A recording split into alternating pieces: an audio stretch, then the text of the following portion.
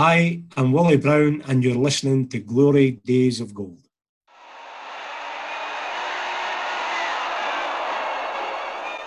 Lord Provost Warren of Glasgow presents the Scottish League Cup to the side that last did the course better, all-conquering East Fife.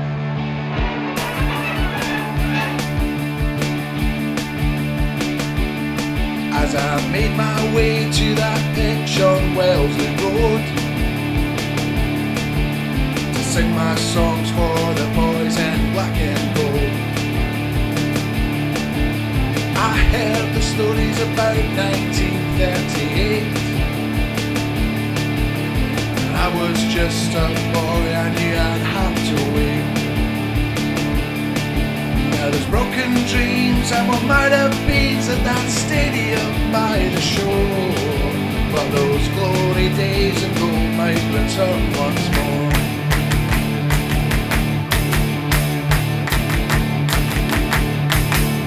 Hello, how do you do? We are the boys from New Bayview and we're back with another episode of Glory Days of Gold, your East Fife and Scottish football podcast. I'm Michael McCall. I'm Lee Gillis. I'm Doug Perry. I'm Gordon Henderson. It's good to be back. I'd listened to your guys' show last week and I thought, far too positive. Let's get me on. You guys were getting a little bit carried away. I'm disappointed in you, Lee. I start all the shows with hello, how do you do? This was your possible only chance this year to start that way and actually then finish saying that we were top of the league. You didn't take that opportunity. I'm sorry. I'm sitting editing it going, oh, here we go. Terrible. But yeah, like you guys obviously got swept away in the crest of a wave after that thumping of Elgin. I was listening to it, and to be fair, Doug was the sensible one. I do believe at some point Doug mentioned it was a very bad team that we beat, and it's not going to be a good gauge for the season. I think I said let's not get carried away, and then Doug said let's get carried away. Oh no, you are right. He did say that. Yeah, I can confirm I said that, but it was more in jest, to be fair. Yes. Well, I think we came back down to earth with a massive bump. I just watched the highlights today. I think the under-20s put in a decent performance, though, against Bonnyrigg. Look forward to seeing how they do in the Development League. We're going to get into chatting about all of that. We're going to look at the loss to Bonnyrigg, some of the big talking points coming out of it. Have a little look around the rest of League Two and some fun results this weekend in Scottish football. We'll come to all of that, but first of all, let's just hear a little bit from this episode's sponsors. East Fife Community Football Club is proud to sponsor Glory Days of Gold. Keep up to date with all our community programmes through our Facebook and Twitter pages. There are classes available for every age and ability, from toddlers to walking football. Just search East Fife Community Football Club. We are Maze Mortgages. We're Fife-based mortgage and protection specialists. Our aim is to provide our clients with high-quality, personal and friendly service.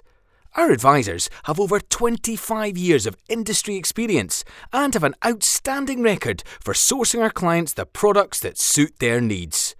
Where we're different though, unlike many other brokers, from start to finish, we won't charge you a penny. Just send us a message via Facebook to find out more. So thanks, as always, to our sponsors, East Fife Community Football Club and Maze Mortgages. Go and support Maze Mortgages if you're looking for some mortgage advice, especially this time interest rates are going up. Maybe you want to lock yourself in to a fixed rate or just get some advice if that is the best deal for you. Get in touch with Maze Mortgages. And East Fife Community Football Club still doing wonderful things in the community. Been great to see. Have a look at our Facebook page and our Twitter page of some of the stuff they've been up to. Yeah. Really great to see what they've been doing with the kids in the summer holidays. Yeah. So we're going to look into the second game of the season, the first home game of this season, and maybe down to earth with a bang. Or we can talk about other stuff if you guys don't want to do it. The three of you were at the game. I've just watched the highlights that came up for me on Sunday morning. I went to bed on Friday night, cock a hoop, on a high. The Whitecaps had played an absolute shit game for 88 minutes, but scored 2 goals from then into stoppage time to come away with a big 2-1 win. Had a spring in my step. They'd players out with COVID. A young guy that was called up from basically our version of the under-20 development team, scored within 6 minutes of making his MLS debut. Great result. Felt really happy. Woke up Saturday morning, immediately checked Twitter. Yeah. Good old East Fife bringing it back down again. We'll get into the whole ins and outs of the game. Let's start, Lee. Just your general thoughts coming out of that one. Shite. Fair from the highlights that I saw. No, I think it was torture yesterday. Very much reminiscent of last season. You know, there's been every cliche that I've read online, and it's hard to disagree with them. Men versus boys, bodied, bullied. You know, and every single one of the comments are right. It looked like men versus boys yesterday. Out muscled, out fought. I think the worst part about it is that they weren't a good side. I wasn't watching them going, this team knows how to play football. They're essentially going to be our league's version of Stoke City, like under Tony Pulis, where they're just going to be big, physical, be able to nullify the nice, pretty football that we try to play, and it'll be effective. I know folk don't like that kind of football anymore. They want your fancy, free-flowing football. I just feel any means necessary to get the job done. Yeah. One of my good friends and a listener of this show, George Roberts, is originally from London, is an Arsenal fan. And when Man United hired Jose Mourinho years ago, he said, "Why would you want that? Him at Man United, football plays terrible." I was like, I would take a 1-0 win every week and win the league and the Champions League. I was like, you try to tell me that if he got the Arsenal job and Arsenal won 1-0 every week and won the Champions League, you wouldn't be delighted with that. And he was like, yeah, fair point. I've always said that here as well, and folk are like, no, we want to have entertaining football. It's like, fuck that, you want the wins on the board, that's all that really matters. Yeah, exactly. It's not like you're paying to go to the zoo, right? Yeah. So you although yesterday I did feel like almost being at the zoo.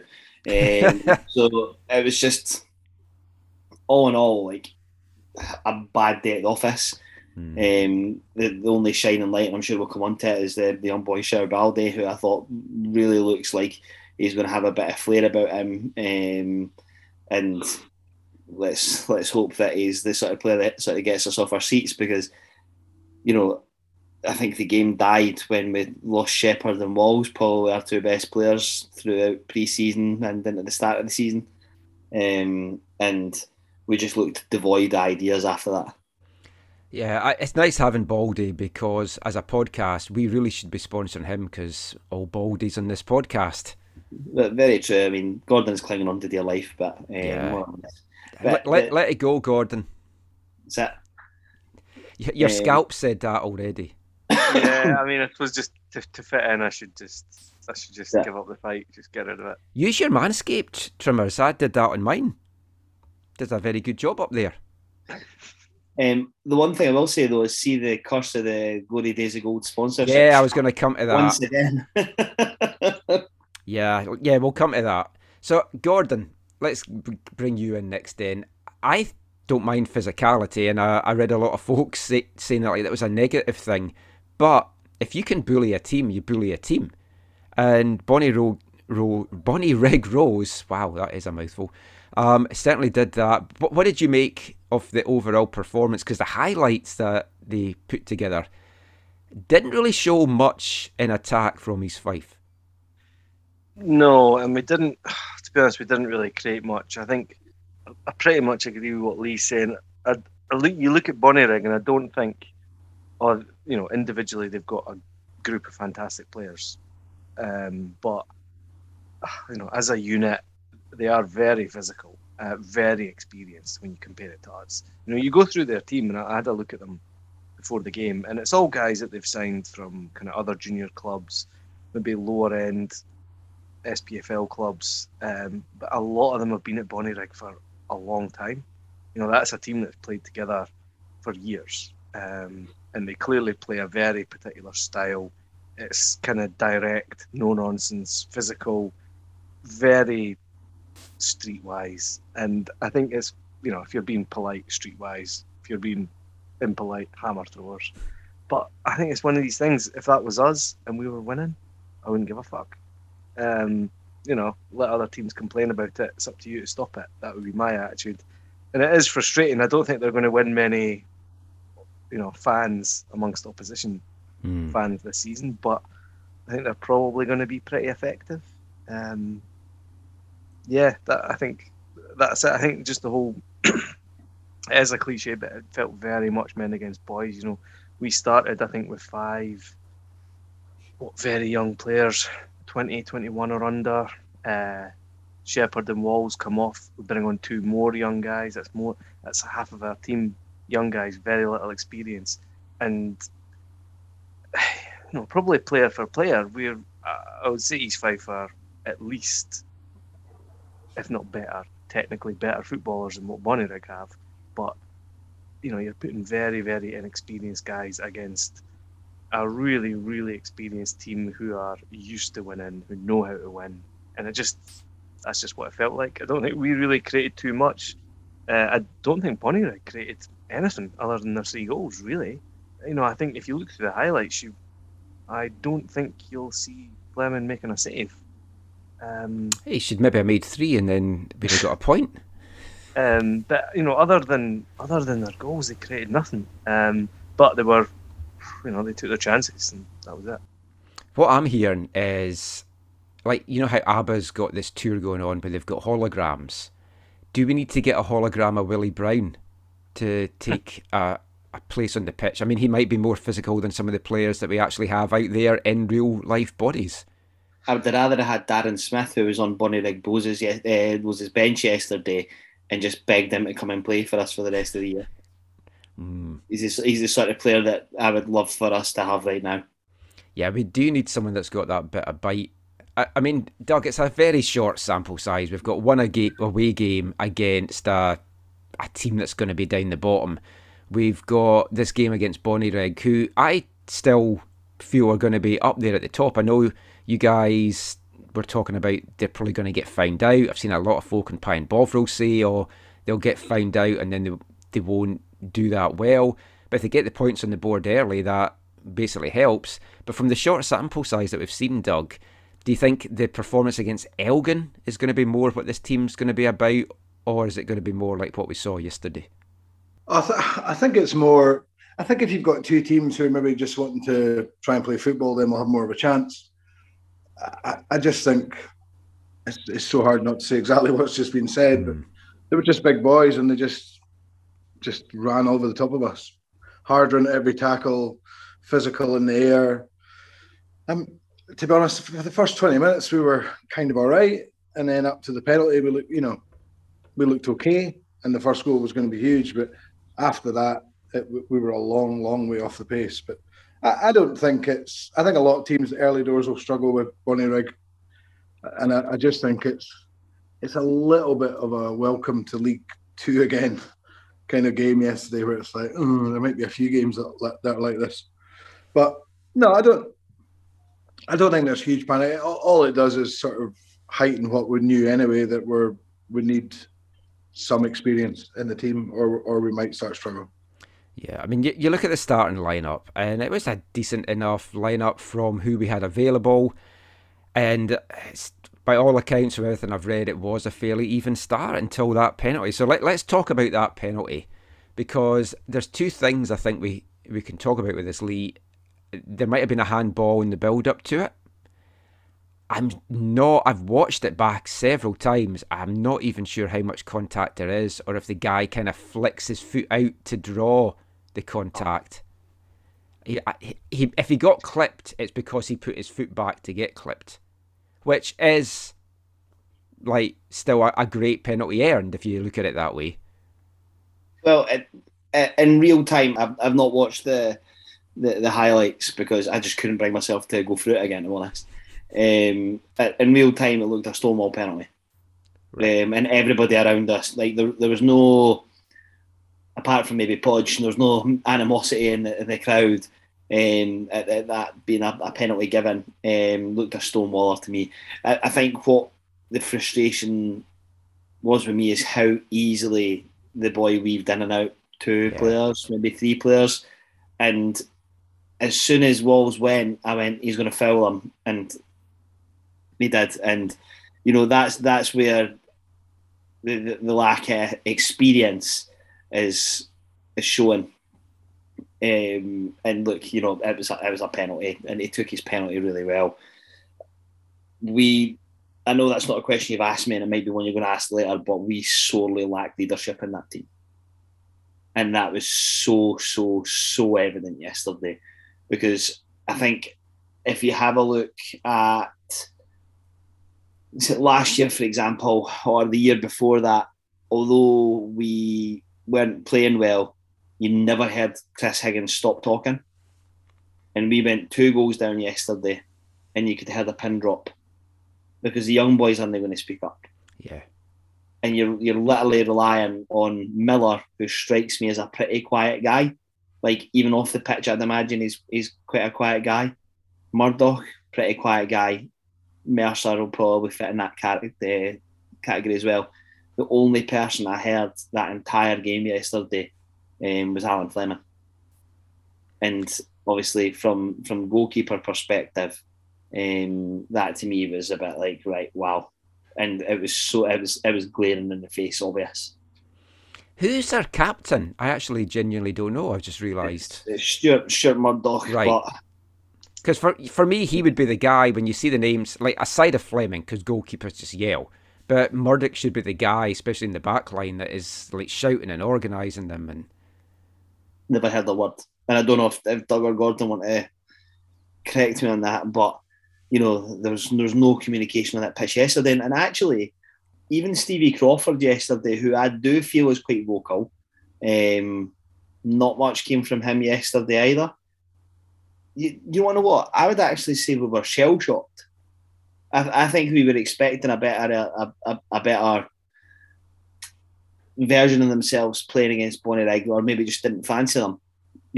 And Stevie Crawford mentioned in his post-match interview that he couldn't fault the effort of his players.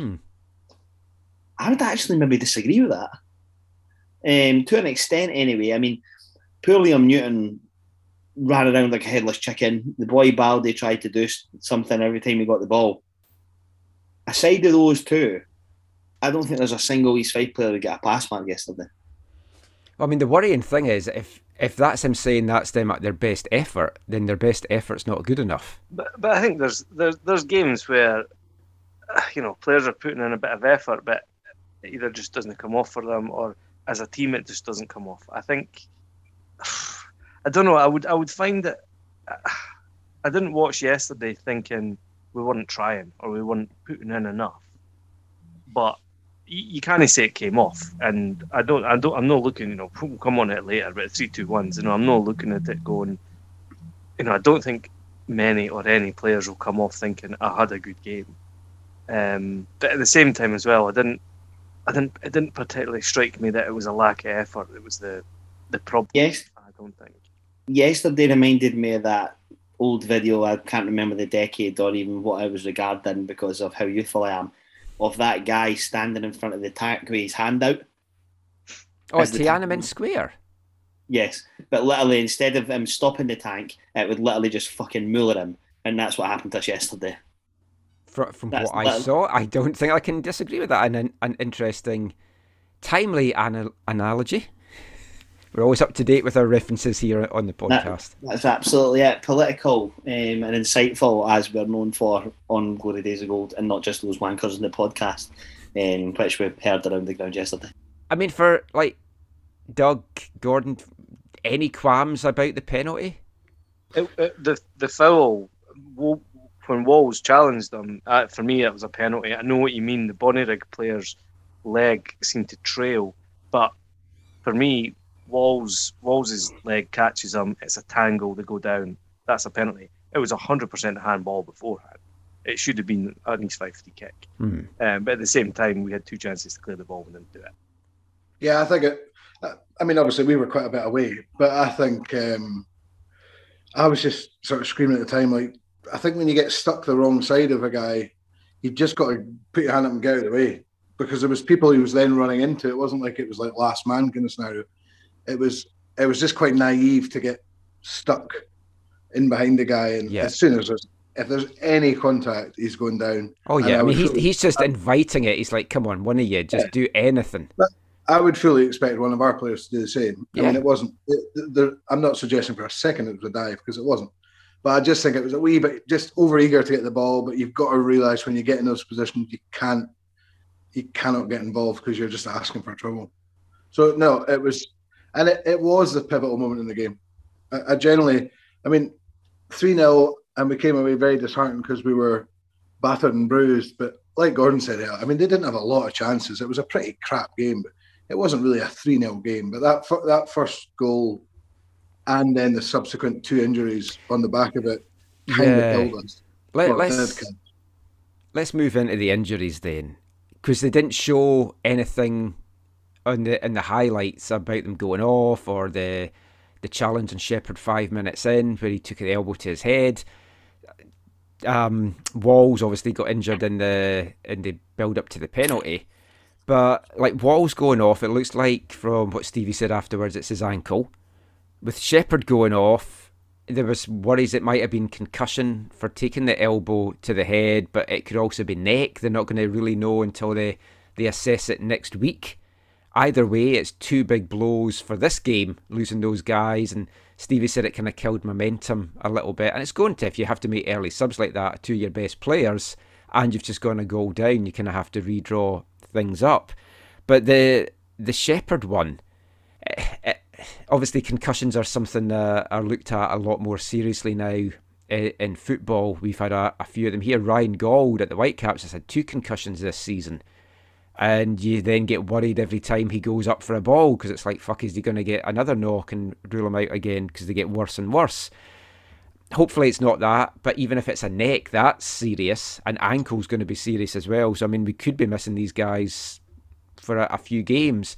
Pure speculation at this point, but they will assess it midweek. But Shepherd in particular, huge blow. Yeah, absolutely. I guess the only thing you could say, it then just increases the necessity to get some people in. I mean, the real downside for me yesterday was probably the lack of Troughton, who we thought was going to be at least in the squad. And what made it worse for me was that Kevin Smith was probably still the best player in the park, most intelligent player, and the fact that the rumour is that he kind of wanted to stay and we didn't offer him anything. And we've replaced him pretty much like for like with a guy who will also not play a lot. But Smith, I thought he was comfortably the best player on the pitch yesterday, in terms of just a couple of my mates were in the away end with the young Fifers. They were, for some reason, they're in the away end, which is weird. But he said that, like, when Smith had the ball down the line, he just talked to his players exactly where to run, exactly what, like, constantly talking to the other guys. And that's kind of exactly what we're talking about as well, isn't it? And Gordon, Stevie said afterwards, Troughton, they had hoped they might get him on the bench. He was doing some stuff before the game. It's a niggle, it's a Achilles. I guess they're wanting to be on the safe side and not rush him back, and then he gets an injury that keeps him out for even longer, because it's still early in the season. I mean, that's what you have to hope for, but you also have to hope that this isn't going to be a bust. Like signing Troughton, I think that was the thing, because you're like, if we can keep him fit and we can get a lot of games out of him, brilliant. But he spent a lot of last season out injured at Alloa, and I think that signing of Danny Swanson is kind of forefront of your mind, where you're like, are you going to sign this kind of decent player but barely ever see him because he's out injured? We'll see. Hopefully, fingers crossed, he's back fit soon and there's no problems. But I definitely would agree that we shouldn't be rushing him back, because that's just asking for a longer term injury. So hopefully he's back soon. Hopefully he's over his injuries. But I think it's just sensible to be cautious about it, even though I think everyone will be, especially if Shepherd's out for a while, everyone will be wanting him back as soon as possible. But just keep him, bring him back when he's ready. I think that's it. But well, with Achilles, you don't want that to flare up, because that can be a long-term thing then if it goes. If it's just a niggle just now, you manage it, but you don't want that being a proper Achilles injury. Lee, the challenge to Shepherd, because obviously I haven't seen it, in 5 minutes that he took the knock to the head, what was that, a bad one? Not overly. Like, I don't think there was any malice in it or anything like that. Like, because they seemed to assess him on the pitch, and the doctors deemed that he was good to continue, but then they had to take him off about 20 minutes later. yeah, it's a difficult one. He still did his usual running about, etc. But I mean, only he'll really know how he actually felt. But it was when they were taking Walls off, he actually sat down on the halfway line. So, yeah, because like over here, the Whitecaps have had quite a lot of concussions for some bizarre reason this year. So I've learned a bit more about it, and for a number of the players, they felt okay, and then like 10, 15, 20 minutes, it suddenly hits them. And that was what happened with one of Ryan Gall's ones. He just looked like he had been okay, and then just sat down. He's like, I can't go on. yeah, it's a shame for Shepherd, because I think that we've spoken about difference makers recently, and I think that we spoke about it a bit in the show last week, and just about how good his movement is and how his pace can trouble defence. It'd be a real shame where him and Troughton probably are two difference makers. Were obviously both potentially injured. I actually really like Ryan Schiavone, but I don't fancy him as a centre forward. I think he'll probably maybe be like a sort of winger potentially, or maybe just off of a striker. I think that he's one thing I will say about Shepherd is he's not afraid to dig in and try and get the ball back if he's lost it, etc. But we brought Mikey Cunningham yesterday, and he just looked like a wee boy. Every touch sort of ricocheted off him, and I've only seen what I've seen in Mikey Cunningham in sort of pre-season. I think that he really probably, if we get another striker in, he'll be nowhere near the first team, is my honest opinion. I think Crawford's spoken at length about how dedicated he is and how much he tries, etc. But there's a difference between ability and ambition, and it's really important to not get those two mixed up. And I think that there is potential that he might have some ability, but I think he would really benefit from a loan to Glenrothes or a Thornton Hibs, or maybe some Kennedy Star Hearts, one of these sort of teams, and go and play against men for a year. But maybe men at a sort of lesser level, help him improve his physicality a wee bit. Well, exactly what Jao Baldi did was at civil service, went to Hibs, they loaned him back to civil service. At least that was the positive from Shepherd going off, as Baldi came on. We got a chance to have a look at him.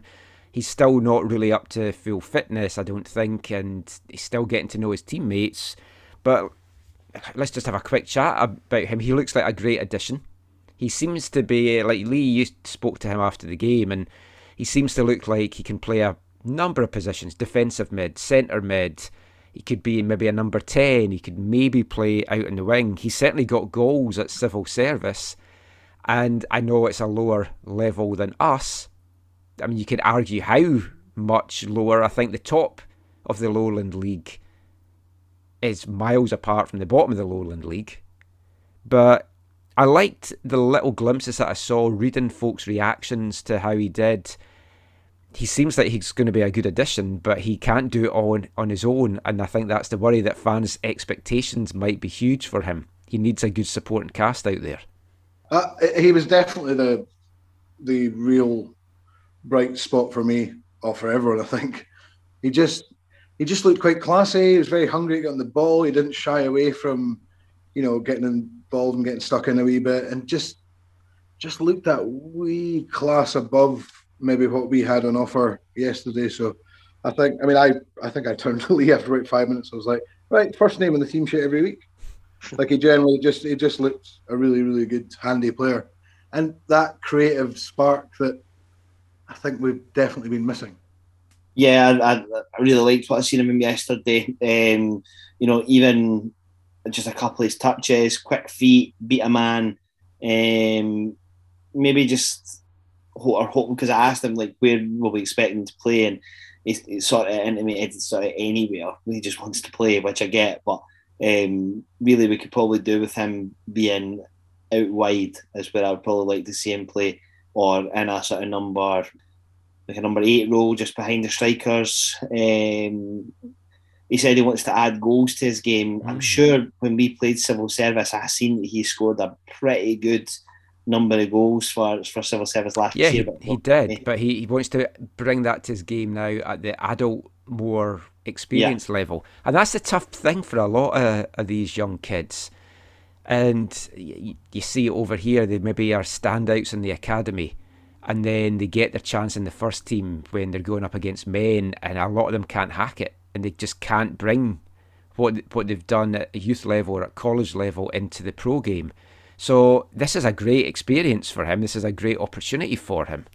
Yeah, I mean, obviously, you played it. If you've been signed by Rangers at any level, you're obviously a good player. Let's be honest. And as much as we hate the old firm, if they're bringing a player in, he's got quality. That's exactly it. So I mean, there's obviously a player there, and I think Doug hit the nail on the head. From what we've seen yesterday, we're like, yep, he is probably going to be one of the guys that are first name on the team sheet, because he's the sort of player that I think will get fans off their seats. If we could get him to start scoring some goals, then I think that'll only add to it. But I mean, he got Players Player of the Year at Civil Service last year. So I mean, look, I don't think personally that there's a massive difference between the Lowland League and League Two. I mean, you only have to look at when we played Civil Service Strollers and the teams that we played in pre-season, Spartans, etc. That that the gap or the gulf isn't massive. So I'm quite excited by him. Out of all the signings that we've made this summer, he's the one, after having seen him, I'm like, could potentially have a very good player here. Gordon, what did you make of him from a, again, short sample size, and we don't want to heap too much pressure on the young kid? Yeah, he was definitely the kind of bright spot of the game, I would say. I think something to remember as well, I think we signed him on Friday. It's probably the first time he's met any of his teammates on Saturday afternoon. I think he came on and he looked sort of like a coiled spring to start with, and it almost, I think stuff was getting away from him a wee bit, and he had a couple of really kind of heavy touches, but I think that was just enthusiasm. But I thought he really kind of grew into the game a lot more, and he looks, he's got that bit of class about him. Really good technique. Trying to get on the ball, trying to make things happen, and I think looks very, very promising. I think he'll turn out to be a pretty good signing. Now, I've seen chatter online. It seemed that there was possible racist abuse aimed at him. Did you guys hear any of that? Did you see any of that? I heard that there was shouts of pedo from the Bonnyrigg fans towards somebody. That's what I heard was the reason was the announcement. Yeah. Again, it's all hearsay, and I wouldn't like to think that any of the Bonnyrigg fans would be racist. I mean, I actually thought they were very good yesterday in terms of the noise that they made, as probably some of the noisiest fans that we've had at Bayview for a long time, and some of their chants were very good. Obviously, the ones that we've maybe not heard, could be worse. But I didn't hear anything personally. I'd heard that somebody had a rant about Baldy and stopped himself short of saying something, but nothing was actually said. But I mean, not great when you've got the community kids. Well, yeah, because as soon as you mentioned that they were in there, I was thinking, oh, that's not great. Well, I mean, hopefully it was a bit of a misunderstanding and it wasn't anything like that. Because, I mean, we know that Fash has gone through stuff. He talked about that on the show, and it's something that you'd hope we'd moved on from in Scottish football. But I guess we'll see over the course of the season.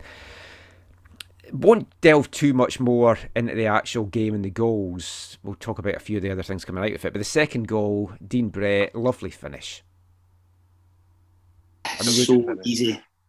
Yeah. So easy. Well, yeah, again, all the goals, just like our defence just was simply not there. I mean, that Kieran McGahey, I said to Doug, looks like if you ordered Lewis Capaldi from Wish. You look at him and go, he's never a footballer, but he was just so strong. He was blown out his arse after about 25 minutes. but so strong. I mean, Steele and Denham just got ragdolled by him yesterday. The two young boys, that boy is just so strong, so physical. We just seem to back off all the time, though. Like the ball lands his feet, he's just using his weight advantage. They can't get round the side of him to take the ball off. And I've said it in my article for the Courier. He had all day to pick out his pass to Brett, and then Brett has all the time to pick where he wants to place that. And as much as I can't stand Damien Yaff, it was a very good finish. Yeah, it was a very good finish to just place it in. But again, just so easy. So easy. It was actually, I mean, for as much as we're kind of all the chat's been about them being hammer through, I mean, to be honest, at times they actually played decent football as well. It wasn't like it was, at no point really were they just lumping it. They were just big. So when it got, I mean, that goal was very well taken. It was so easy, like Lee said. But it was a very well worked goal, to be fair to them. Mm-hmm. But yeah, just into the big man was back to you. You can't see anything past him because he looks like me with ability. And I actually, for once, think I might be slightly better looking than him, which is weird. But just in terms of a goal, it was a very well worked goal, to be fair. Yeah, they did seem to move it about. And they're not, talking about, focusing their kind of style of play and their physicality rather than their ability. But they're no rubbish. And talking about McGahey, he knows what he's doing. He's a big old-fashioned target man, and part of that is for that second goal, he held that up very, very well, and it was a good bit of play for them. It was. It's a horrible time to have given the goal up because we just made the subs. We're trying to refine our shape and get everything gelling again. I don't think it would have made too much difference if we'd gone in at the half just one down. I just don't think we had what it took yesterday to get back into it. And then Kev puts the dagger into our hearts in more ways than one with the third goal. Again, a goal, I think it's Murdoch. It just goes through his legs. And Kev doing what we know that Kev can do, and very happy with his celebrations. None of that, no, I've just scored against my old team, I don't want to celebrate, which I fucking hate, like celebrate the goal. So I don't have any issue with that, but he was fairly giving it the old... I heard someone complaining that he celebrated at all, and I think, what was it they said? I heard somebody say like Harry Kane wouldn't do that if he came back and scored against Spurs. Come on. Yeah, he did. It was perfectly fine for me. He celebrated the goal. He celebrated with the Bonnyrigg fans. Fine. Yeah, it's not as if he gave it to us. As I was waiting to do the interview with Craw, he came at the tunnel and I went, cancel the testimonial dinner. Yep. Fucking Judas. I did think he might want to wait until he's got all the money from us before celebrating, but aside from that... But look, I mean, if it's right about Craw letting him go, which I've pretty much more or less heard that, he wanted to stay and he was told he wasn't needed, I would be giving it big licks as well. 100%. Didn't want me, well, I've scored 4 goals in 4 games. Get it up, yeah. Yeah. So, but I think...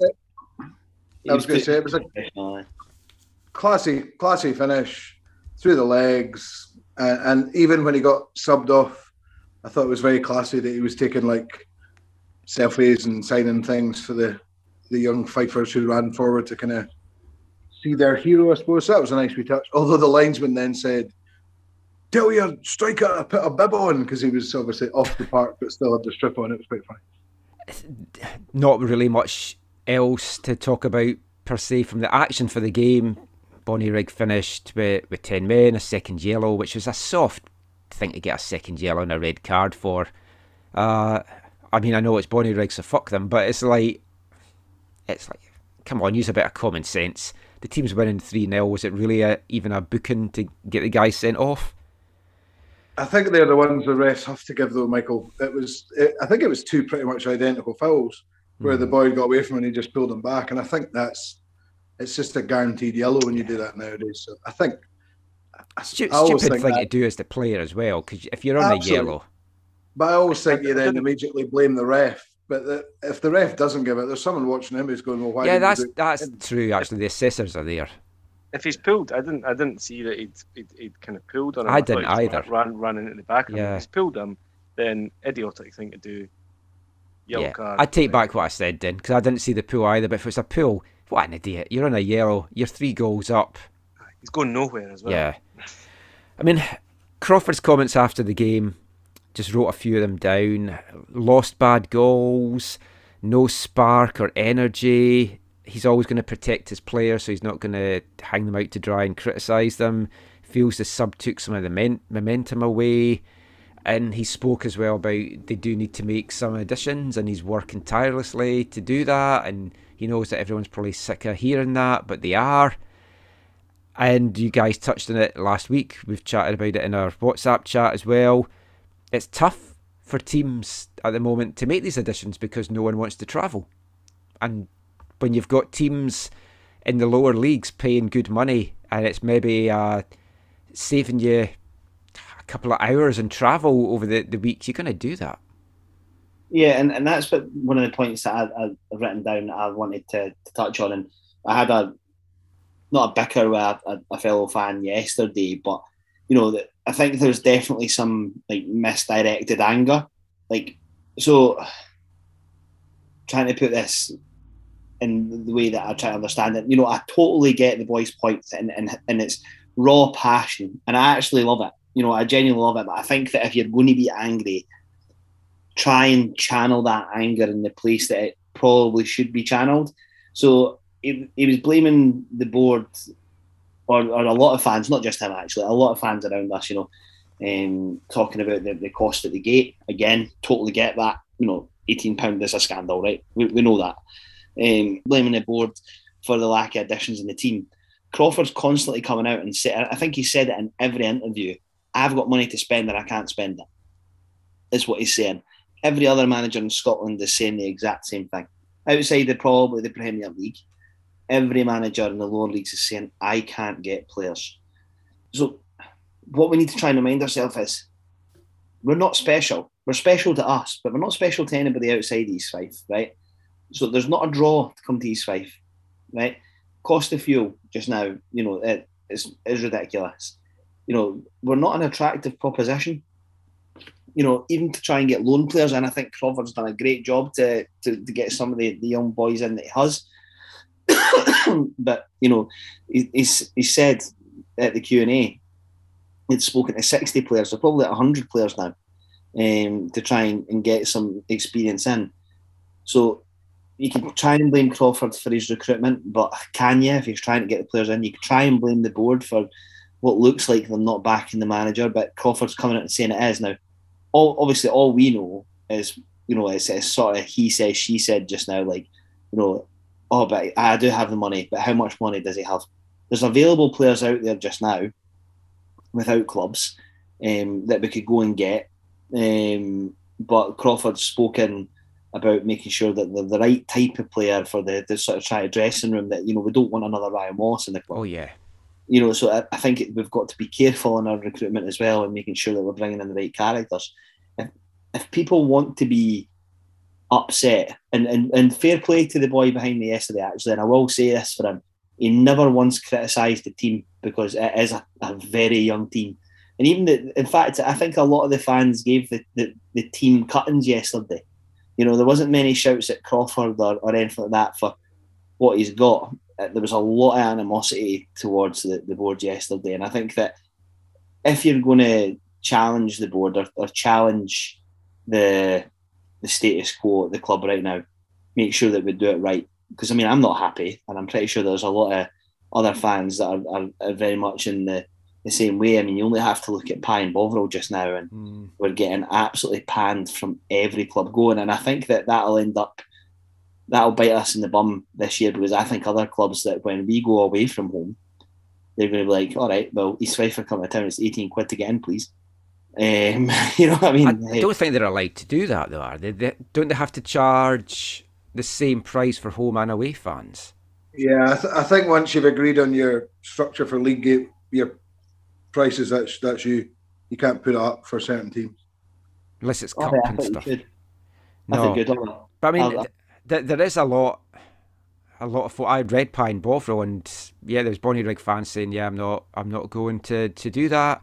So No. one guy that decided to go and watch two other guys that's out on loan, I think with Whitehill Welfare playing Dunbar, Yeah. because he'd rather spend the money on that than do that.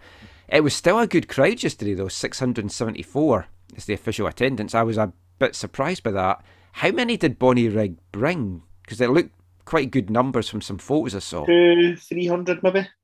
So you're up to They brought a nearly lot. half. I reckon it was much a muchness.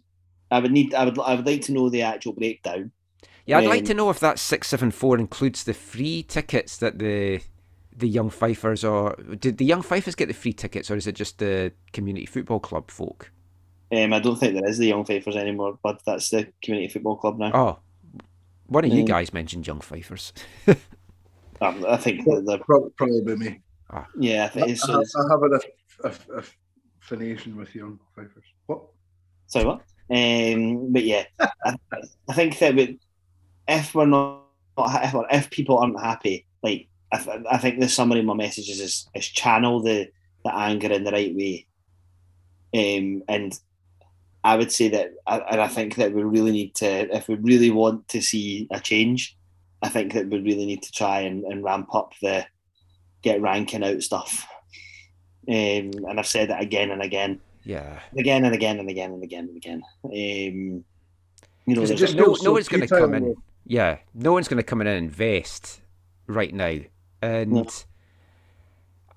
I mean, the clubs that are doing well on the whole are clubs that are investing, and you don't even have to invest tons to turn things around. Scottish football just needs a little bit of money put into a team, and they can really start to rise. You can talk about sustainability and everything as well. I mean, you don't want someone coming in Lee Murray-esque and promising the world, and then it all falls flat in the face. And you saw the mess we were in when Willie Gray walked away as well. So the short-term gain is great, and you'd love it, etc., etc. I'd rather have smaller investment that is sustainable, and I genuinely don't think you need to invest too much to get your team playing well, getting promotion, getting in the playoffs. I think again, I think the point that I'm trying to make is, I don't agree with a lot of the stuff that's going on. You know, I went along to the Q&A. I voiced my opinion with the stuff that I felt that the club aren't doing right. You know, the main messages that we've had about the show this week have all been like 18 quid. And that's literally what if I had a word count on the messages that we've received, £18 probably come up 100 times. And it's going to be telling how that affects us. Because right now, the season's new. It's got the new car smell. Everyone's excited. They were buoyed by that win last week. Yeah. We go on a bit of a bad run. The weather turns shit. The weather gets cold. That's when it's going to be really telling. Yeah. So to make a point, you know, there's not one of us will be sitting here saying we're happy that it's going to be £18 at the gate, right? None. And I'm not. And you know, the Bonnyrigg fans chanted yesterday almost for 90 minutes, 18 quid, you're having a laugh. And that'll probably be the overwhelming chant for the season. I think that the board right now are playing a very dangerous game. And the fact that, you know, I called it before, the price increase at the gate and the season ticket price. I know that they held them, the early bird special, for as long as they could, and that fan tax that I called it. The club are really losing the fans at the moment, and it's not the team on the park that I think that the fans are getting angry at. And you know, we've seen before that, you know, and we've said it. Excuse me, we've said it now for a year. You know, we're doing so poor commercially, and we've called it out. We've called it out. And we've called it out. We've called it out. Nothing changed. Nothing has changed. You know, we've heard for a long time now that there's a commercial person coming in. Still no sign of that. You know, we're 2 games into the season. Yeah, they needed to be here in June. Yeah, to get everything. So the budget, right? Yeah. But what that resultantly is, if we had somebody bringing money into the club that cost would not be passed on to fans. And that is a fact. That is an absolute fact. Because how many games do we play at home? 18. 18. Right, so it's an extra £3 over 18 games. And say, how many people do you reckon pay at the door on top of season ticket holders? 100? Tops? It's a couple of grand. Eugene Clark made a post on one of the groups that I'm in, and he's like, if you have 500 pay at the gate fans at £18, that's going to get you £9,000. If you have 500 pay at the gate fans at £15, £7,500. So you're 1,500 less. So to produce the same gate revenue, you need to bring in another 100 fans to increase the attendance by 20%, and that ain't going to happen. Here's why he's wrong though. We don't have 500 pay at the gate. I was going to say that's even being optimistic. So on a typical game, we do not have 500 full price pay at the gate. Of our typical gate, you're talking more than half are season ticket and concessions. So if you run those numbers again and don't put it at 15, put it at 16, right? So say 250 pay at the gate.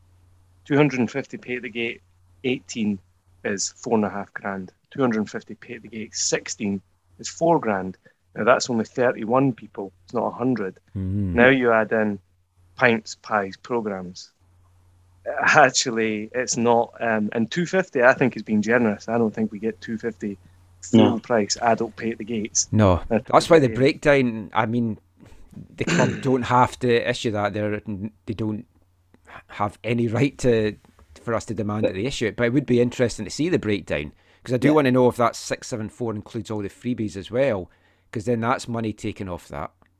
And most teams aren't going to bring numbers like Bonnyrigg either. No, and not at 18 quid either. But the pie stalls are franchised, so we don't get the money when they buy a pie. Yeah. Right? We'll get money if they visit the bar. They're not going to visit the club shop, or very few will. They might buy programs, blah, blah, blah, blah, but how much money do you think we'll actually make and profit for a program? Let's be honest. Well, not much, because I know what printing was when I was doing stuff for the program back in the day, and they were making very little money. Yeah. But you're still meaning there's downsides to just money you get at the gate. Yes. And another downside that you can't really put a kind of, you can't put on the fucking balance sheet for this year is how many people go, I'm not paying it. How many East Fife fans who don't buy a season ticket go, I'm not paying £18. So instead of going to 12 games a year, they go to a couple, and then next year they don't go anymore. There's all these things that are factored in. I don't think it's not as easy as saying, well, 500 at this price versus 500 at this price. Here's the cash. It's more. I think the numbers are a lot closer in reality, but you're also having other things. That if we sold 15 more boards or 20 more boards, we've more than covered that cost, more or less. Right? I think if we've sold hospitality out to prospective people that we're selling boards to, or if we're marketing ourselves on LinkedIn every single day, contacting companies, bring yourself down to Bayview this week, we'll give you it for this price, sell 10 seats. They then go, I really enjoyed that. I'll bring my kids next week, try and capture the local community, get more boards in. That's where you bring your revenue in. You don't add the fan tax on, right? Now, that's where there's a split, and that's where the fans are pissed off because they're like, we're picking up the slack, which is facts. Whereas if we were better commercially, a la Arbroath, now I know that I'll get it in my ear, like, a lot of the money come from the Campbell families. When we were at Elgin last week, there was boards everywhere. Everywhere. The boards that I'm looking at around Bayview, a lot of them have been there forever and look tired. You know what I mean? So that if we had somebody proactively going out and chasing this down month in or season in, season out, say we sell 10 boards and you're making £200 a board, it's £2,000. That almost negates that £3 price rise that Gordon's maths was working out as. Or you sell, hospitality was dead yesterday. I was going to ask if you saw if it was busy or not. And if you have less fans, there's other knock-ons, right? Like maybe East Fife don't get the money for the pies, but if you're franchising it out, is someone going to pay more or less money if you have people coming at the ground? So next year, when it comes to franchising it, comes to doing the deal again, you're getting less money.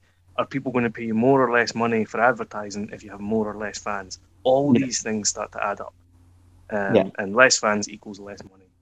I think the main issue will be that I don't think away fans are necessarily looking at it as a figure and going, 18. It's the brazenness of who the hell do you think you are as a club to charge more.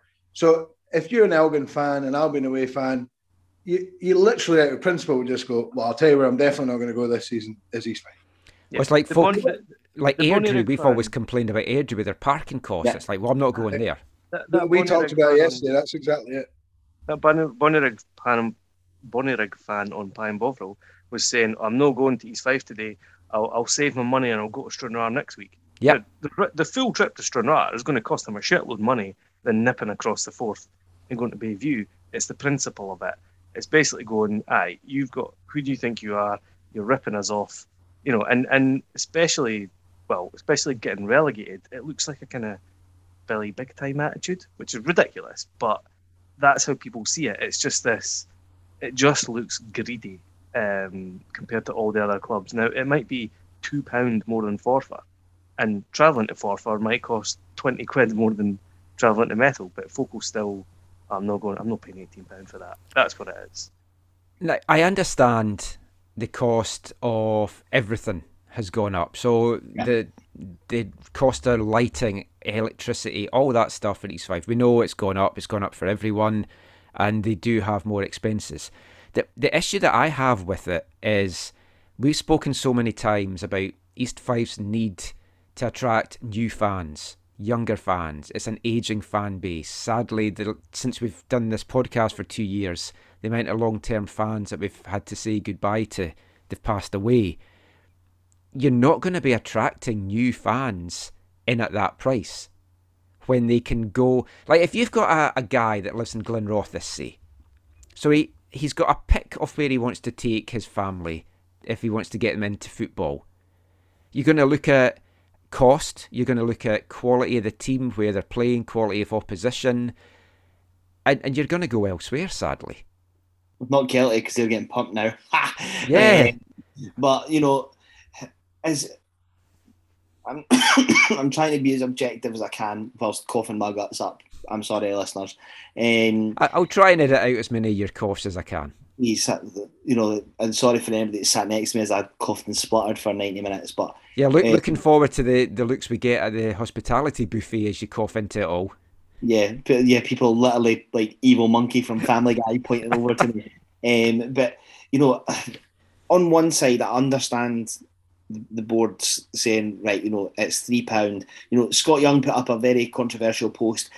I get his sentiment of what he's saying is it's 20 pence a day for 2 weeks. I get that. I do get it. But that might be like particularly right now. And what my concern is, and what I've written in my notes here is, that's okay just now in the summer when people's heating bills are tiny, right? We're going to go into the winter and we're getting another price hike in October. Yeah, they're saying like 75% or something. Yeah. So then, like, the people, Methil, Leavenmouth, it's not an affluent area. It's one of the most deprived areas in Scotland, and that's a fact. People will probably be choosing whether to eat or heat in that time of year. And we're probably going to lose a lot of fans that are going, well, we can't justify that cost because, my bills are going to go up again. But equally, the club's bills are going up. But it brings it right back down to the same thing I've said over and over and over again. We're not commercially astute. And until we get more commercially astute, this is what the status quo is going to be. And all that's happening now is week by week, month by month, and by the end of the year, the wedge between the fans and the board is going to be absolutely massive. And that is a real concern. Concern. If they start getting results on the pitch, that eases that. Yeah. And if they're not, it's going to escalate it. And it's fine breaking it down to like 20, 22p a day. People don't do that. Everything. If you break down everything to, pennies per day, you get weird stuff. Yeah. It's like, the amount of money I spend on fucking fizzy juice. You add that up over the year, and it's a ridiculous number. But I don't stop doing it. Yeah. It's not the way people think. It's like everyone's been going on in recent years. Oh, if all these young folks stopped buying their avocado toast, they'd be able to afford a house. No, they fucking wouldn't. I'm spending 10 grand a year here on avocado and toast, and I'm broke. Nobody thinks like that. No. I get what Scott was trying to say. Yeah, I do too. Genuinely get the sentiment of it, and I understand that poor boy was absolutely battered more than he is in Doug's bedroom on Pie and Bovril. But I do understand what he was trying to say, but equally it's a very hot topic just now. We start winning, people will pay the money. That's a fact. That's an absolute fact. But being served up what we are for the money that it costs is where it's going to be. Now, I've written down a name here that I'm just going to throw out, and he's probably all going to guess what it is. He's a high-profile striker with a club. Lee Gillis, yes. I'm still available right now. Maybe that's what the site was about yesterday from the Bonnyrigg fans. Yeah. Given my lungs right now, I don't think I could play football. But I know that he's a controversial character, shall we say. I know that he didn't exactly set the heather alight at Falkirk. No. What have we got to lose offering him a deal till Christmas? At Absolutely. whatever price he wants. Now, I've heard he wants circa £700 a week, right? That's what he's looking at. I would not go up to that. If I maybe wouldn't bite your hand off. 500, right? Now, that's not a kick in the arse more than what we're paying Ryan Wallace or Danny Swanson, right? If we were able to get him in at, say, £500 a week till Christmas, just say, look, come here, score some goals, and you can leave in January. I take it. Why not? If anyone hasn't worked it out, it is Lee Griffiths that we're talking about. Yeah. I would offer him 3 or 4 with a goal scoring incentive bonus, because you don't give a guy like that. Yeah, well, maybe not that much, but you don't give a guy like that money when he hasn't performed at Falkirk and he's trying to make a name for himself. It's got to work. It's a two-way street. He's got to show, okay, I'm willing to show you that I'm going to get goals for you, so I'll do this deal. You're betting on yourself, basically. It's like, I'm sure a few of us have worked on commission-based things. I was a mortgage advisor for a while, so it was a lower salary than being a manager when I worked in the bank, but I could make way more. So I bet on myself to do that, and I did make way more. That's what Griffiths needs to do. That's what we would need to offer him for me to be comfortable. That's exactly it. Based on the last, 2-3 years of your career, no way we're going to pay you £700 a week, basic. But if you turn out as good as you think you can be, then you'll make the money, you'll get your move. I mean, that's absolutely fine, and a lot of it, I think, comes down to, there's other things. Do you want to bring one guy in who's on so much more money than everyone else? Do you want to bring some guy in who might disrupt the changing room, but if his attitude is good, if his attitude is, look, I'm going to knuckle down, I'm going to work, I'm going to prove to everyone, if that's what you want to do, if that's what he wants to do, fine. But I think that, that's something Stevie Crawford would potentially have to work out by chatting to the guy. But I wouldn't be going throwing money at him. Is that not kind of what he's talking about in terms of the right player to not disrupt the squad? Yeah. I think we've just got rid of a guy like Griffith and Wallace, players like that. I think if everyone else is on £150 a week and you've got a guy swanning in there on 700 who's only there till January, who doesn't give a shit, really.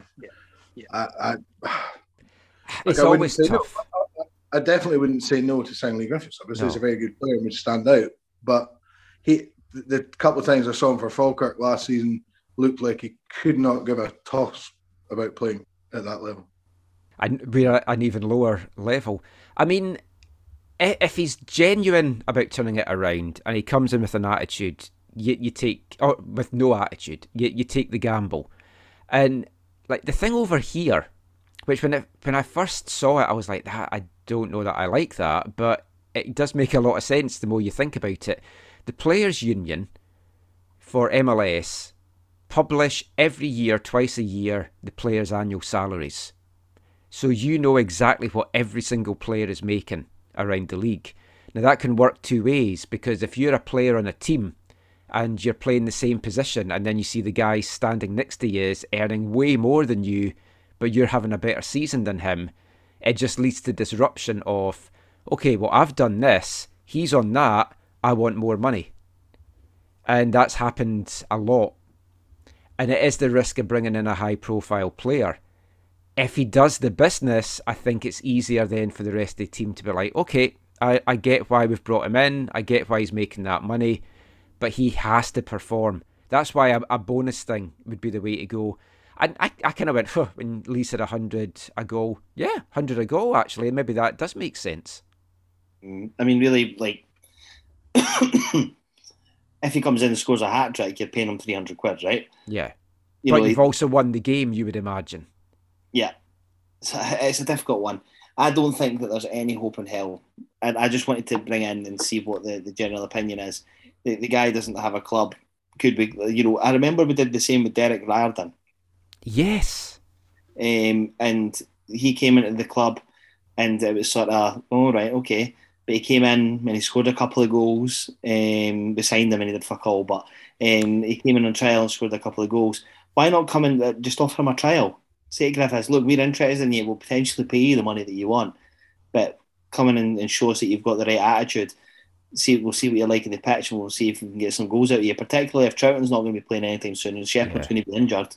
He's training with Livingston just now, Griffiths. I'm sure that he would drop down to League Two. I genuinely think he will. I don't know that. I can only assume that a lot of clubs will have offered him stuff and he's just wanting too much money. Yep. Because otherwise he'd have been playing for someone by now.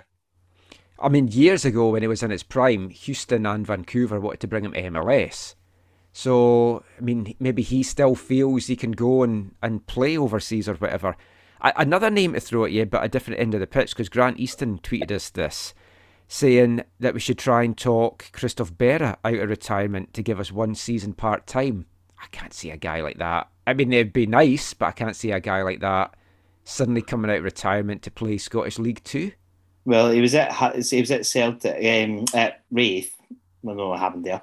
He was at Wraith and he's retired because he doesn't want to play anymore.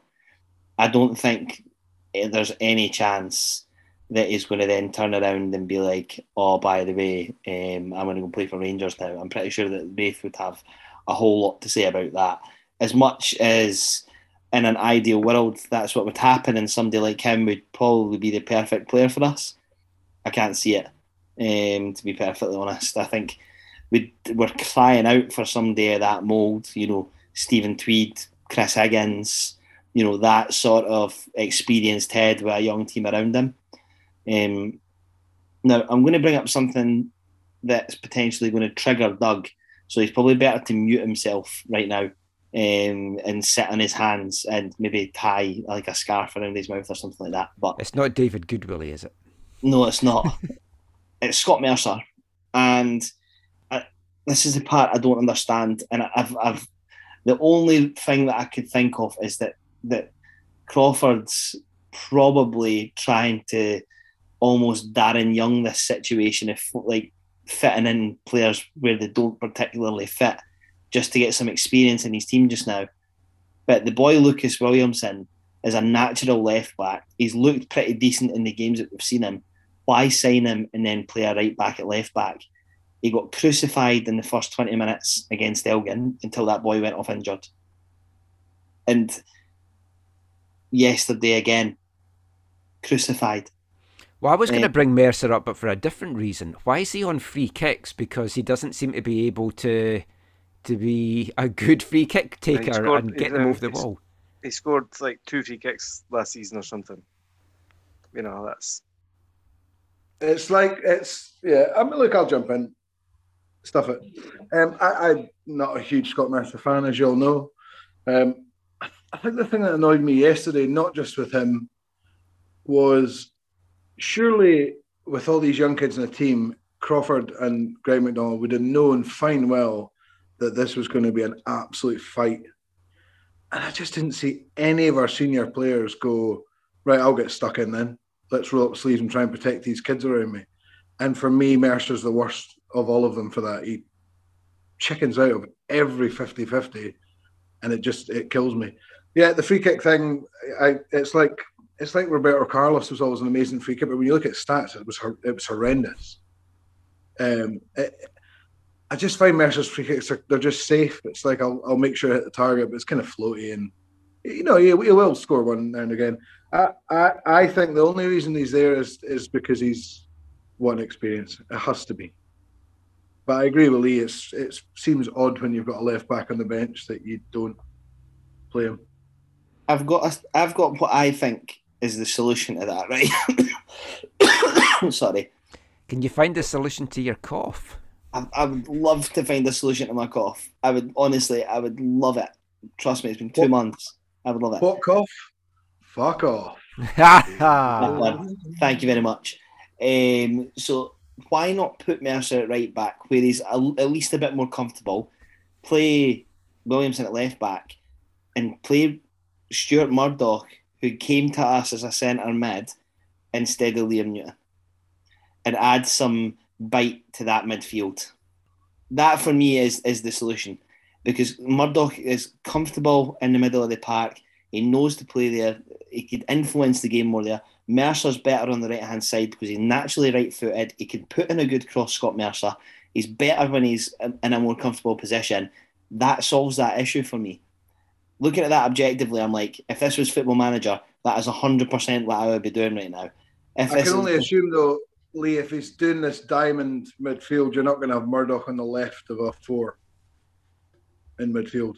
Because he's obviously just wanting that one holding midfielder now. No.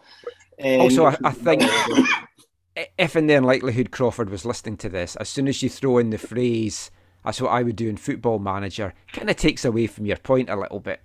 Well, I'm not a qualified coach, Michael, so it's the only experience that I could utilise. But looking at it from the outside in, that's what I would do. The other thing I would do would be to put us 4-3-3. But I would play 4 at the back, a midfield 3, given the squad that we've got just now. Miller, Murdoch and Walls, and then play Shepherd, Schiavone, and João Balde as your front 3. João Balde off the right would be what I would do. I think that we would get some success with that. There's enough bite in that midfield. Walls would probably play in front of Murdoch and Miller for me. Let them do the dirty work. Walls is good at driving forward, get the ball into the right channels. The young boy Ferguson, maybe instead of Walls, he's had a bit more experience at playing at that level. But I'd probably say from what I've seen, Walls is the slightly better player. I just think that trying to shoehorn a right-footed player into a left position when I've watched him for 2 weeks get crucified in that position isn't working. And it's all fair and well saying I need experience through the squad, but Mercer's not talking. It's not like he's talking the young boys through the game. It's not like any of that. You're just watching his head go down. And I'm going to say it again. I like Mercer as a player. I think that if we could get him into a right back position where he's more comfortable and he can go forward, but I think he's definitely better going forward than he is going back. We would get a bit more joy out of that. Jayden Fairley had asked on Twitter who our best starting 11s were if everyone was fit. I don't feel I can give that right now. I don't know if Doug or Gordon want to chime in after what Lee said there. I would probably say I would wait until transfer window's shut and we'll see what we've got. But so is that the end of August or start of September? It gets very confusing. I mean, that's 1 day difference really between the two. No, but like first week of September or something. I think it's traditionally the 31st of August or whatever it would be. But... And then can we add free agents after that? Yeah. And no. To be honest, there's no really a transfer window in lower league football. I've always said that. Yeah. You can pick up loans and free agents all the time. We might be speaking out of turn here, Doug, right? But obviously we sat next to in our pre-match pints to Jude Smith's family yesterday, who I'll call out as being really lovely, and it was nice to speak to them before the game. they seem to think that a potential bid from Newcastle is imminent, and they'll be off ski. So, say for example, we get 50 grand, 30 grand, 40 grand, something like that. I hope that it's not stick that in a rainy day fund. It's let's go out and make sure we stay in this league. And if we have to pay a Lee Griffiths top dollar or something like that, that we could go out and do it. Or if we have to go and pay a fee and get a Kane Hester or a Tony Wallace, or go and just say, right, okay, we'll pay the 10 grand fee and come and play for us. Yeah. I mean, you'd obviously like to see it put back into the playing pool. I don't think, though, anyone on the board thinks for a minute that we're not going to stay in the league. I think they think, oh, no matter what, we're still going to be comfortable. So does that... You cannot go into this season with that attitude. No, I mean, I think we could be in trouble. I genuinely do think that, because you just need a few injuries, you need a string of bad results, and you're in the mire. It's all like you want to get points on the board early. But it's whether if the board genuinely feel we're not in any trouble going out of the league, are they maybe going to just look at this as a consolidation season? Is it a 2-year plan? Is it a 3-year plan? Sorry to interrupt, but that is the exact question I asked at the Q&A. And this is where I'm a bit like, I actually said it maybe even to Doug yesterday. I asked that question purely because if it was going to be a transitional season, come out and say it's going to be a transitional season.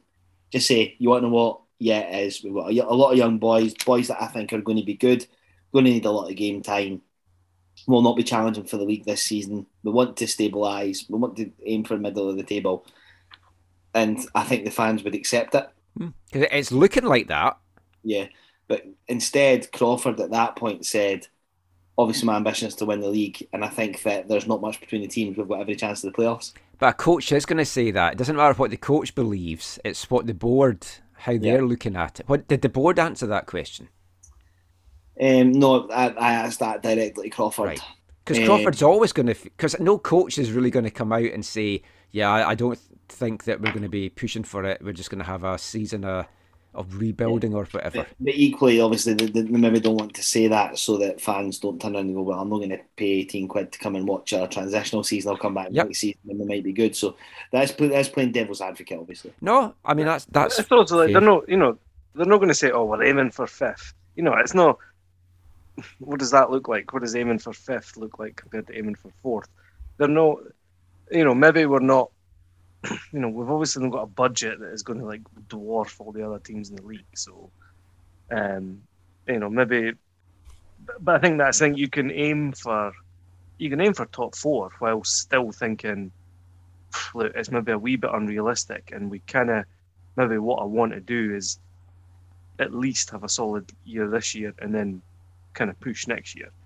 But you can still sort of, you're not going to come away and say, no, I'm aiming for 6th place. No, I mean, a coach should come out and say playoffs minimum, because every coach, even like Elgin and Albion Rovers managers, that's what they should be looking at.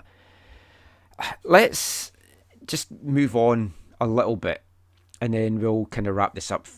We won't know maybe until next week exactly what this kind of team is, but it did feel from watching it, and then Crawford kind of also then said it in his post-game comments, Bonnyrigg did to us yesterday what we went to Elgin and did, which was take the game to them, come away with some goals. The Bonnyrigg backline yesterday sat deep, and we had trouble breaking them down. Gordon, you touched on that, I think, earlier in the show. Are we going to be more a team that if we can go toe-to-toe and both teams are attacking, that's when we're going to come into our own?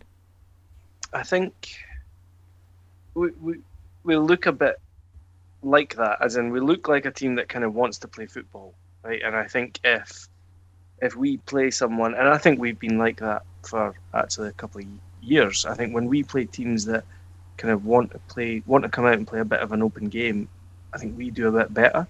When we face teams who go, we're going to keep it tight, we're going to be, really quite kind of defensive here, and kind of up to you to crack us. I think we will struggle with that. I think a big part of it is that Bonnyrigg are a very good team and Elgin are not a very good team. I think that's part of it. But yeah, I think we'll struggle against teams who kind of have that bit more of an attitude, be a bit more conservative, and don't commit too much, and don't try and come and play through us. I think we'll be a bit more happy going kind of toe to toe with teams like that a little bit. My slight worry from yesterday would be managers of other teams looking at it and go, right, that's how to be East Fife. Yeah. Team full of kids, just bully them. Yep. Get in their face, get stuck in. That would be my slight worry, but we'll, yeah. I mean, if a team is easy to bully and you get the result, you are going to do that. But we are going to be going up against much older teams and much older players, and they are going to think, I can just bully this 19-year-old, I can bully this 20-year-old, and maybe get success. Next Saturday, I think, is a big gauge of exactly what we are as a team, because we're travelling to Albion Rovers, one of the worst teams in the league. I have them to finish bottom of League Two, I think. What are you expecting next Saturday? Tough game. I mean, you look at Albion Rovers, they've lost 2 games, yeah, but they lost 1-0 away to Stenhousemuir. Apparently that was a very, very tight game. And they lost 2-1 to Dumbarton, and they played most of the game for 10 men. Yeah, and they actually took the lead with the 10 men. Yeah, it's not exactly, they've not been getting thumped. And if you look at it, I'm pretty sure they had a not too bad set of results in the League Cup. So, yeah, they haven't had many wins, and they are bottom of the league, but I certainly don't think we're going to go there and get an easy game of it. I'm expecting a very tough game. I think it'll be a tight game, and I think we'll be doing quite well to get the win. Doug? Yeah, I kind of think pretty much every game will be a pretty tough game. I know we obviously had a good win last week, but yeah, I think if Shepherd and Walls are out, I would take a point right now. Lee, obviously our form of recent seasons away from home hasn't been great. It's a new era, it's a new league. We've got an away win under our belt now. Can they build on that? Or is this going to be a tough slog next week? If we play like we did, if we play like we played yesterday, we've no chance. And I think Albion Rovers will play very similarly to Bonnyrigg, because they've not got a team of footballers. And I think that's what a lot of Dunfermline fans that I spoke to about Crawford said, when we play against teams that are nice, we'll probably win. We play against a team that will rough us up, we've not got any answers to that. Unless we add 2 or 3 players next week, which I think will be really unlikely, to be honest. I think we've got a fight in our hands next week. I'll take a 1-0 victory. Right now. Yeah, I'd take anything. I think, like Doug, if we take a draw out of it, it's not the end of the world. Kind of steadies the ship. Every point is potentially going to be crucial. If we're having a bad season, I would still like us to get as many on the board early before other teams maybe start to find their feet. I can see us not adding folk until right at the end. The reason I asked about the transfer window is I do wonder if it's going to be we can't land anyone, so we just wait to see who's available. Are there free agents? Are there young kids that teams want to put out on loan? Stuff like that. Looking at the table, early, Bonnyrigg and Dumbarton, 100% records, 6 apiece. And then Annan, Forfar, Steny, us and Stranraer all on 3. Elgin and Stirling on 1. Albion Rovers on nothing. It's way too early to really know just really what this league's going to be like yet. But I think Dumbarton are going to push on. I think they could be the class act of this league. Has anything that you've seen, I don't know if you've seen highlights or if you just like looked at the results or stuff that you've read in Pie and Bovril from fans, is there any team that you think's surprisingly good or surprisingly bad so far? Surprisingly good. I mean, I'll say Bonnyrigg in that they're, we've kind of said, they're not this team of Galacticos, and I think we all kind of thought they would have a good start, but I think you've got to say that's a very good start. 2, not too easy-ish games. Home at Forfar, away to us. 6 points, 5 goals scored, 0 conceded. That's better than I thought they would do, and I'll probably kind of move them up in my predictions. I kind of had them just outside the playoffs. I think they could quite easily get top 4 and challenge for it. Stirling, much worse than I expected. I thought they were going to do Yeah, they well. seem in a mess because the players issued a statement, and I don't know what's happening there.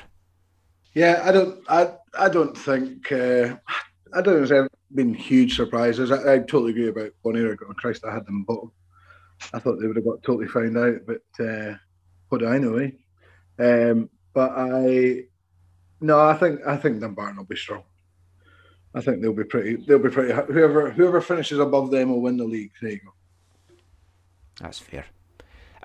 Quick look around some of the rest of Scottish football before we wrap up. This feels like when you're looking at an ex's Facebook page. So looking at Scottish League 1, Kelty Hearts, 0 points. Haha. Airdrie and Dunfermline, though, setting the pace there with 100% records. You've got to fancy one of them to win it, I think. But let's talk about the big result yesterday. Falkirk got absolutely hammered by Airdrie, 4-0. How many times can you say, oh, that club's too big for this league, before thinking, you know what, maybe they are where they belong to be? I think they are, no doubt. I mean, I suppose it's that thing you keep thinking, oh, they can't keep getting worse. Yeah. Every year you're like, they've hit bottom, they've hit rock bottom now, and then next season it's like, oh, maybe not. But that immediately funny heaps though, the pressure on the new management team. When you look at their starting 11, it's crud. Like there's no, probably their best player is still Morrison or whatever he's called in the wing, and I wouldn't say he's great, but they're in for another long old season. I think. Quite funny if they got relegated to the proper hammer throwing league. It's one of those things that I know I keep harping on about getting points on the board early, but right away they've fallen 5 points behind Airdrie and Dunfermline. Yeah. And you're thinking, well, maybe best they can hope for now is just playoffs. And I know it's super fucking early and you can just go on an amazing run or whatever, but that is going to be one hell of a battle, I think, in that. You look at the clubs down at the bottom of that league, Falkirk, Queen of the South, Kelty, they're all down the bottom. That is a tough league. Montrose a slow start as well, 2 draws, and you're thinking, have they maybe peaked at where they are? Because they're now in against better teams than they've maybe had. Although last year was a pretty competitive League One, and probably the season before. It's a tough league. I wish there was more coverage. I know BBC Alba and BBC Scotland do the championship games. I'd like them to show some from League 1 and League 2 and not just focus on the championship. League 1 in particular. Like, if they put an Airdrie Dunfermline game or Dunfermline Falkirk, because you know how much they hate each other, that's games that I'd like to see on TV. Yeah.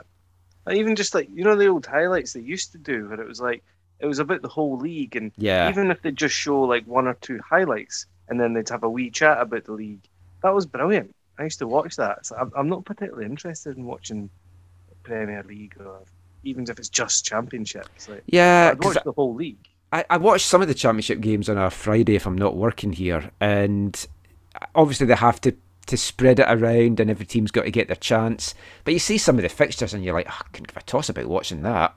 Ayr versus Hamilton, but no thanks. Yeah. I mean, looking at the Championship, Kelty, bottom of League 1, Rovers, bottom of League whatever, Championship, both with no points.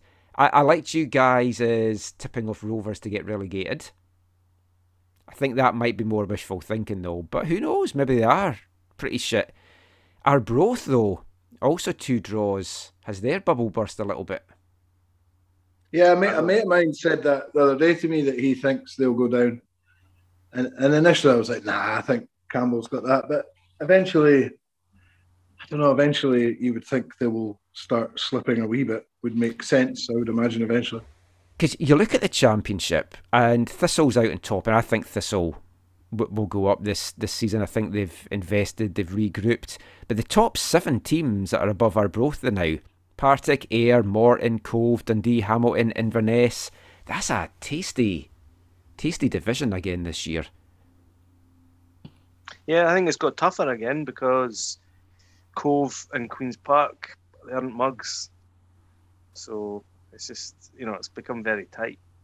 And Cove's made investment, and Again, you can hate them because they've made investment or they've got a money man.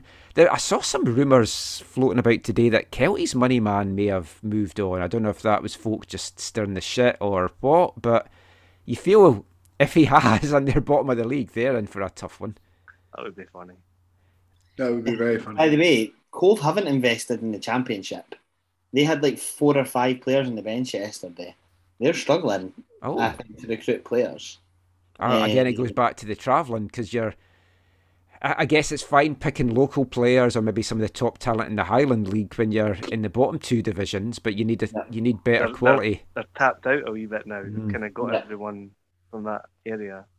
Yeah, you're relying on loans from Aberdeen because Inverness aren't going to only players in the same division, are they? Oh, that's true. I won't look at the Premier because I haven't watched Sports Scene yet, so I don't know what the results were this weekend. I don't want to spoil it. Let's be honest.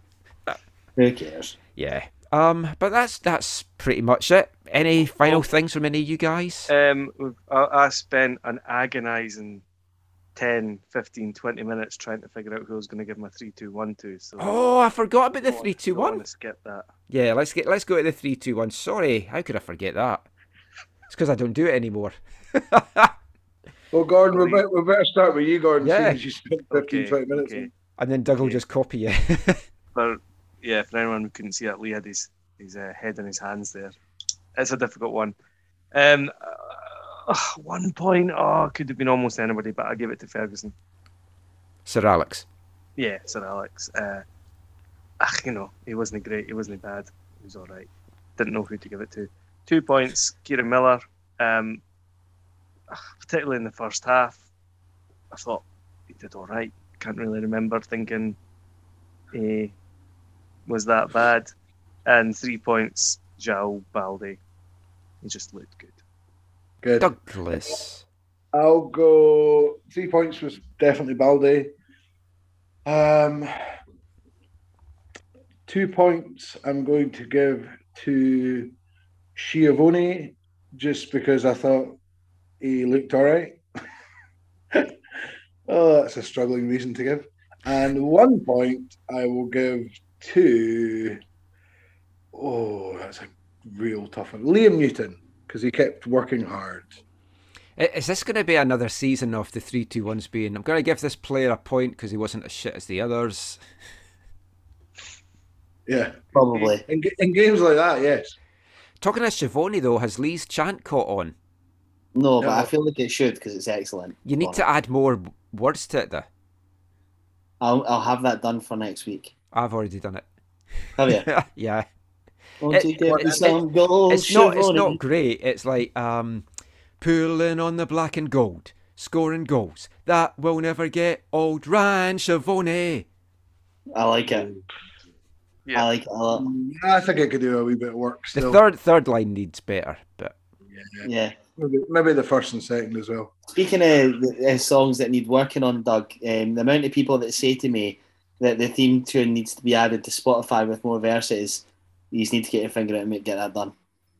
I know. I mean, you've already been played on Canadian radio. What more do you need? Yes, you're right. I'm procrastinating here. I know, I was going to say, stop fucking about and just give us a 3-2-1. Let's hear it. 3 points Balde, 2 points Schiavone, 1 point Newton. And I'm not justifying it just because it is what it is. Yeah. Any final thoughts or anything funny that caught your eye this week? The own goal in the plastic whistle game was quite funny. Oh, I haven't seen that. Yes, that's definitely one to check out. Check that one out. Yeah. I've got 2 closing thoughts. One are I really enjoyed that people wondered whether Haaland would do okay in the Premiership. Well, he'll prove that today that he will do very well. Just, best league in the world pish. Anyway, and my other thing is I am, and I always have been, a huge fan of the name Jude. Hey! Yes.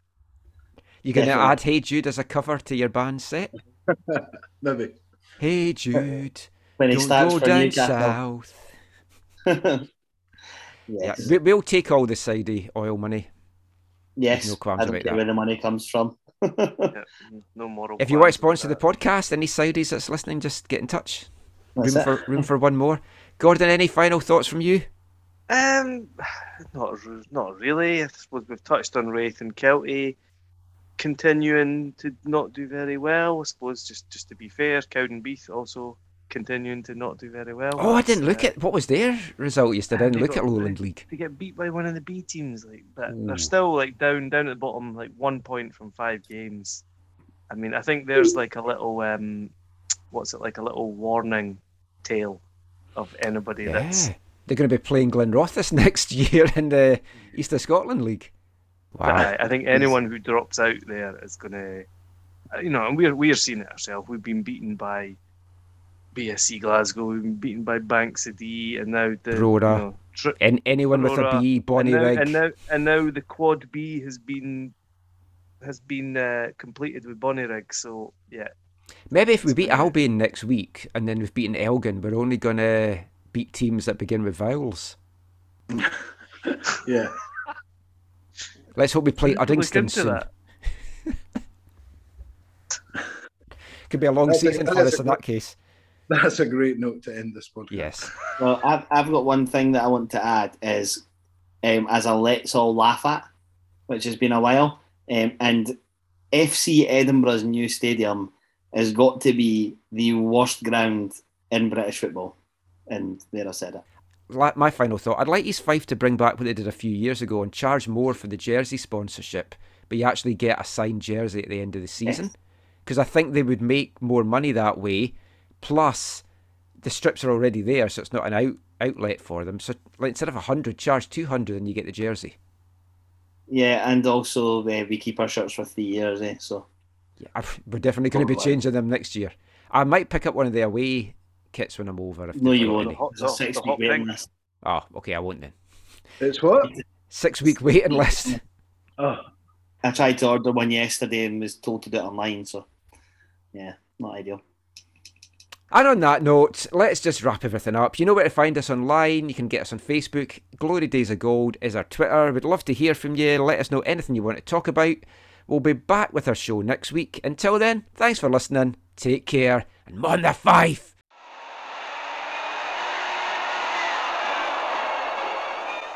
Lord Provost Warren of Glasgow presents the Scottish League Cup to the side that last did the course better. All-conquering East Fife.